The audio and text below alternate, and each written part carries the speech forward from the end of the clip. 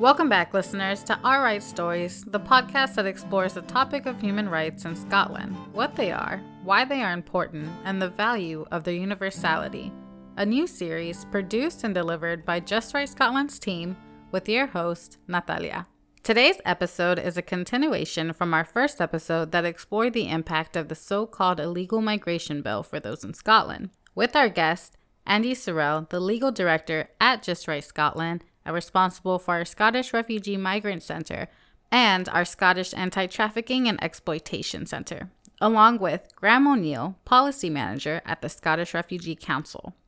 Last we left off, Andy had described the reality of this bill, the impact it has on Scottish law, and on survivors of human trafficking and unaccompanied children. So let's jump back in. Graham, given the reality that was described and the impacts this has on trafficking, is there anything else that you would like to add? I mean, there's kind of two things in my mind. The first is just asking ourselves, in this room and people listening, who are the baddies here? And I'll come back to that in a second. And then following for what Andy says about, just picturing that scene. I've seen it, we've all seen it, we've all heard it. We have government ministers talking about, smashing, it's very aggressive language, smashing, breaking the business model of traffickers. And exploiters and those that control people in vulnerable predicaments. And exploitation thrives in around the abuse of people in vulnerable predicaments, people that have been pushed to the margins of society. And that's what this bill is doing. It's kind of like putting kind of rocket fuel behind a kind of basically like what's been today, a real motoring towards, through various asylum and immigration legislation under the term hostile environment in the UK, the systemic removal of people's rights and making life incredibly and needlessly difficult for those that really need those rights. So, we at Scottish Refugee Council work with people seeking asylum, and we've seen this erosion in what the right to asylum is and how it's experienced, never mind trying to access it. So, when people seek asylum in the UK, they go into no choice, increasingly institutionalised forms of accommodation. They go into UK state-sanctioned, severest possible poverty within the UK. So we're talking people getting £1.30 a day or £6 a day, depending upon what type of accommodation they're in. We're seeing huge amounts of public money, as Andy said, in the kind of comments to describe what this bill is, wasteful, and that made me think immediately about, the fact we've got about 2.5 to £3 billion a year. Just think of that, 2.5, that's £1,000 million is 1 billion, so £3,000 million has been spent, £3 billion a year on asylum accommodation alone. And about 99% of that £3 billion a year doesn't go to the benefit of local communities or local public services, or certainly not refugees, because they'll get £1.30 a day or £6 a day, depending on what type of accommodation they're in. So we have a very, very powerful vested interests at the moment running the UK asylum system in their interests, in their image. And in so doing, contorting what it's supposed to be, which is supposed to be a system of safety and a system of protection.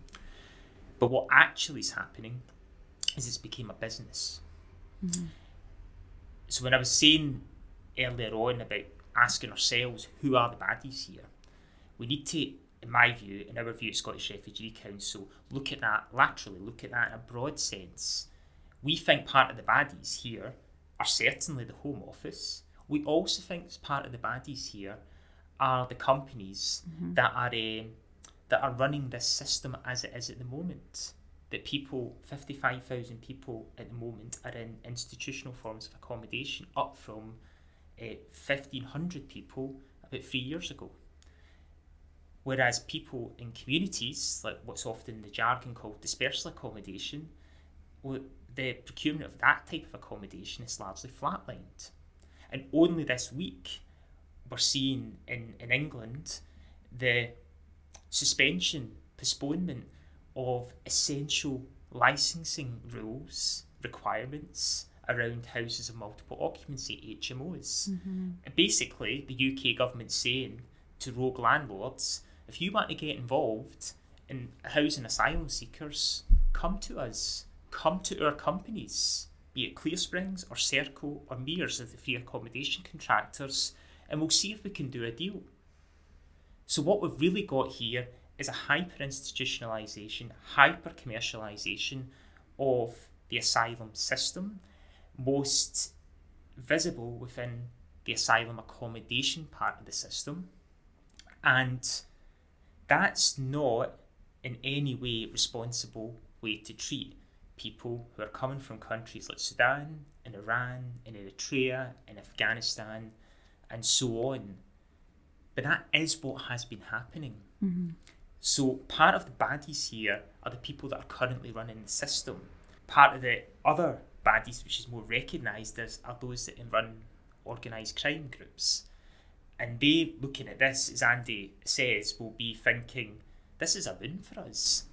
We are now getting tens of thousands of people in the UK or trying to come to the UK to seek safety, who actually the UK government's telling them, and therefore telling us as organised criminals, come to us.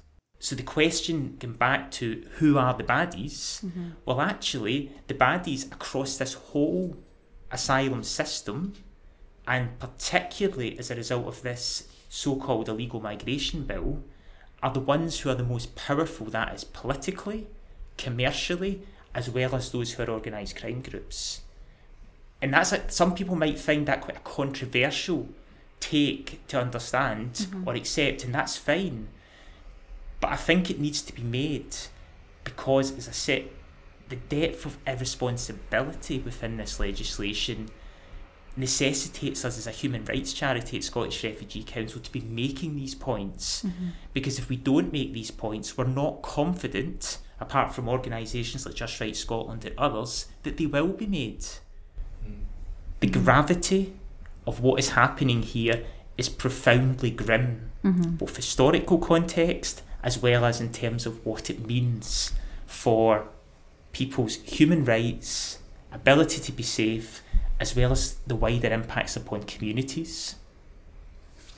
One of my friends said to me the other day, and this was the most beautifully simple way to put it, he said, I read that they're looking to remove people to Rwanda, and that's the way to stop smugglers and traffickers. I said, yeah, that's what they say. And he said, but the smugglers and traffickers don't care about what happens to them. And I said, yes, that's correct. And he's like, so how's it going to work? And I said, well, it won't. That's why. And this is just one of my pals, he's an engineer, he just heard that and saw it and was very clear on it. So I don't even know whether there's public support for it, apart from the winding up of people in other ways. But in that sense, it's quite simple. Yeah. No, absolutely. I completely agree. And I mean, I feel like the general public, if we can figure this out, sooner or later, you would hope. But kind of going back, Graham, I know that the Scottish Refugee Council has submitted a briefing to MSPs on the UK government illegal migration bill and what Scotland must do now. Could you explain why it's called the Refugee Ban Bill by organisations across the UK?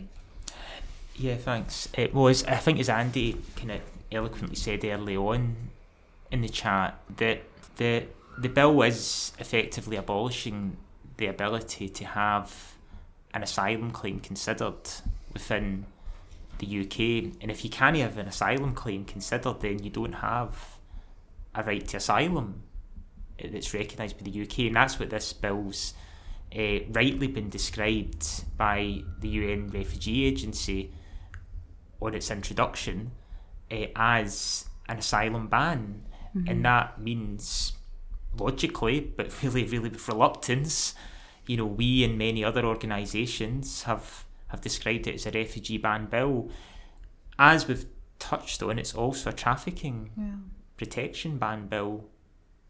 And actually, more broadly, it's ruthlessly penalising any form of irregular arrival, no matter what people's reasons for that arrival are, as well. So it goes beyond people who are seeking or would want to be seeking safety, asylum in the UK, or people who desperately need that recognition in the UK as survivors of trafficking. It goes beyond that, and therefore it's a deeply isolationist, insular piece of legislation, statement, if you like, that the UK government are saying to everybody else.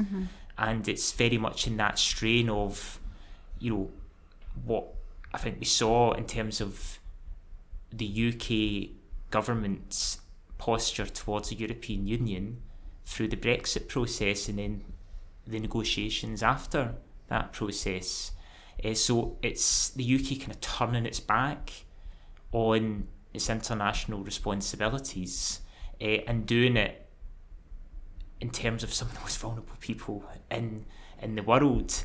And it's also the UK turning its back on the people within the UK itself who are already in the system. So I suppose it's the Refugee Ban Bill felt sadly a really appropriate term to use to describe in a kind of neat, accessible way to the wider public that this is what the UK government are doing.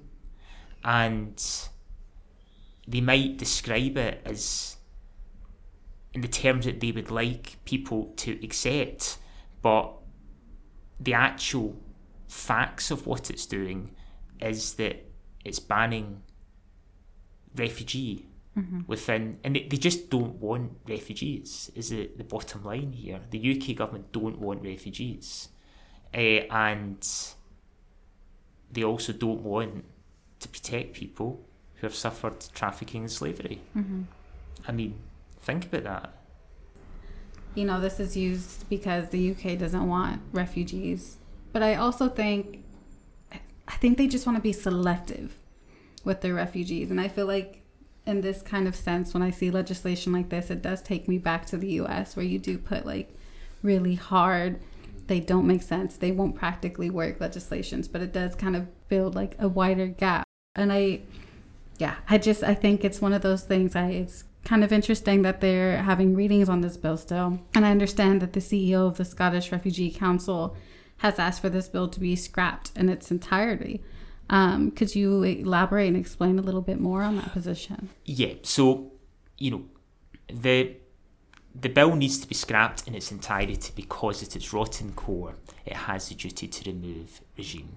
So it penalises ruthlessly how somebody's arrived in the country and requires the UK state to not consider any other aspect of that person's life. So it doesn't matter if somebody's a woman that's fleeing sexual violence, doesn't matter if somebody's a trafficking survivor fleeing forced labour, doesn't matter if it's somebody that's coming from Sudan or Iran or Afghanistan and other very troubled parts of the world at the moment. The UK state is willfully requiring itself through this bill not to consider anything other than how somebody's arrived. And of course, people cannot arrive in the UK unless they're here in the UK to seek asylum.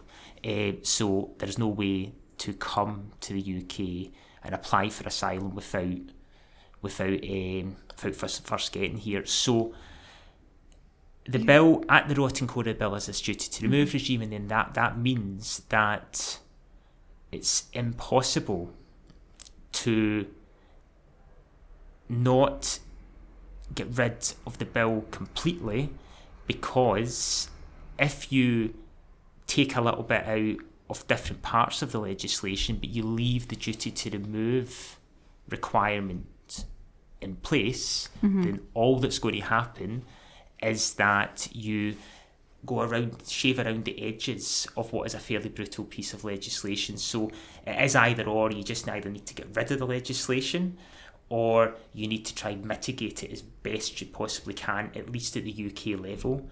And in Scotland, I think we can do a little bit more than that because of some of the devolved powers we have, and we also have a more progressive political consensus around what we can do to help people who are seeking refugee protection or are suffering other forms of human rights abuse. So in Scotland, the first thing that we have done is we've rejected through our Scottish Parliament, we made a kind of political statement that we reject the illegal migration bill, so-called, and that's valuable. Hopefully there'll be a statement that comes soon from the Scottish Parliament, the Scottish Government, to refuse legislative consent to the bill. It would have been nice if the UK government had asked the Scottish Government, the Scottish Parliament in the first place, but they haven't, again, asked that question. So we will make, hopefully, that statement within the coming weeks and months. But it can't just stop at statements of opposition, because statements of opposition don't actually help people who are suffering severe human rights abuse.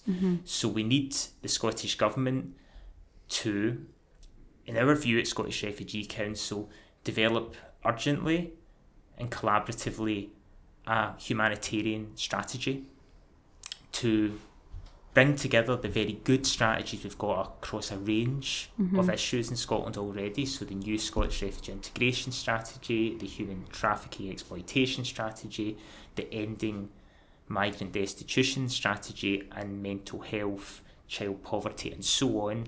Bring them together under a humanitarian plan to actually maximise our devolved policy competences in our public services and our charities, to try and make sure that we still see and therefore still help the people, that is refugees and trafficking survivors, that this so-called illegal migration bill wants to render invisible. Those are the people they want to push to the margins, and as we know that means they'll be met at the margins by those who are minded to exploit them. We also need to see some concrete measures taken by the Scottish Government and approved by the Scottish Parliament within devolved legal competences.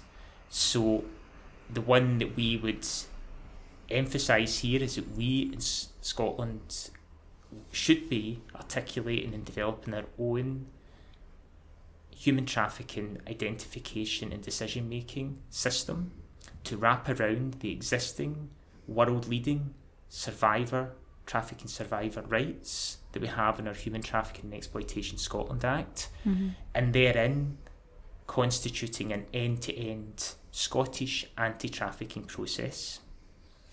We think that is not only possible within devolved competences, we actually think it may well be required if Scottish ministers and other Scottish public authorities, such as Police Scotland, such as the Crown Office and Procurator Fiscal Service, are themselves to act compatibly with their European Convention on Human Rights responsibilities, specifically the positive anti-trafficking duties that flow from Article 4, which is the European Convention on Human Rights protection against slavery, servitude and human trafficking. Those responsibilities, those positive obligations are clear.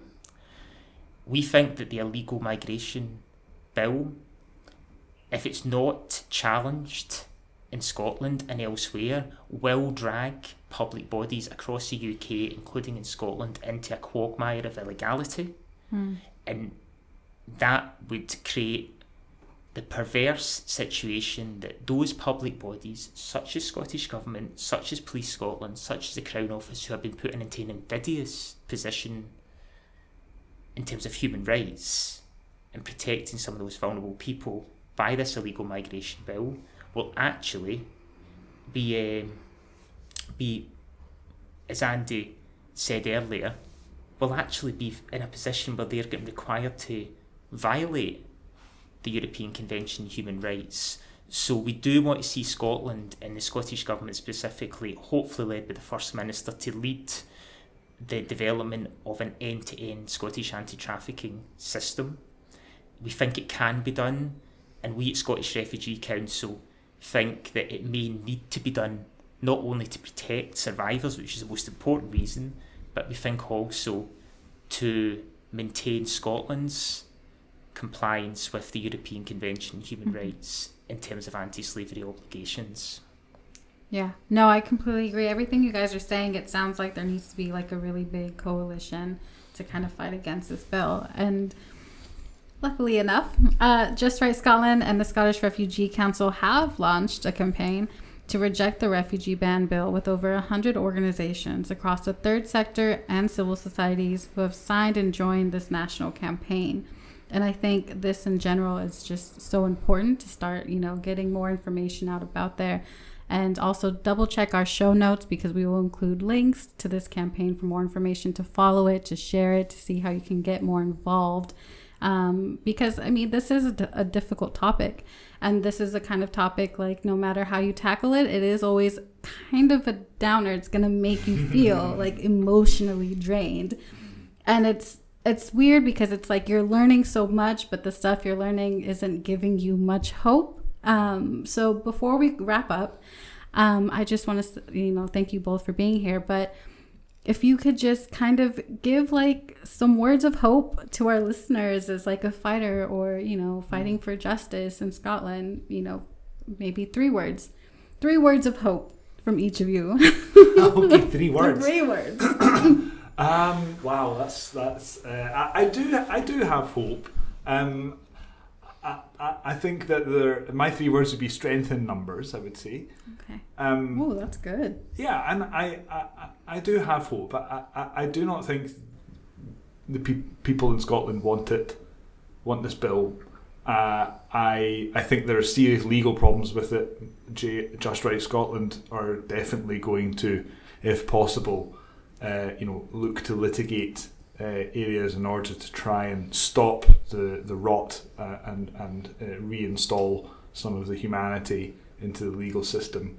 And I think if people make their voices heard, organisations, people in the public, if we make our voices heard, then it can be stopped. I think we need to retain that hope. Graham? Yeah, I'm not sure I can quite do 3 words. But what I would say is that we need to think about the fact that this bill probably doesn't have the public consent that Suella Braverman and others around her would have people believe. The second thing I would say is that it certainly doesn't have it in Scotland. We have a political consensus which has no real problem with migration and is actually quite proud of refugee protection. Mm-hmm.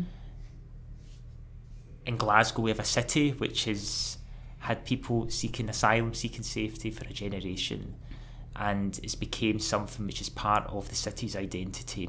Mm-hmm. So that's important, that there's a lot of, we think, in Scotland and in Glasgow, consent and support for people who come here seeking safety, and they become part of our society.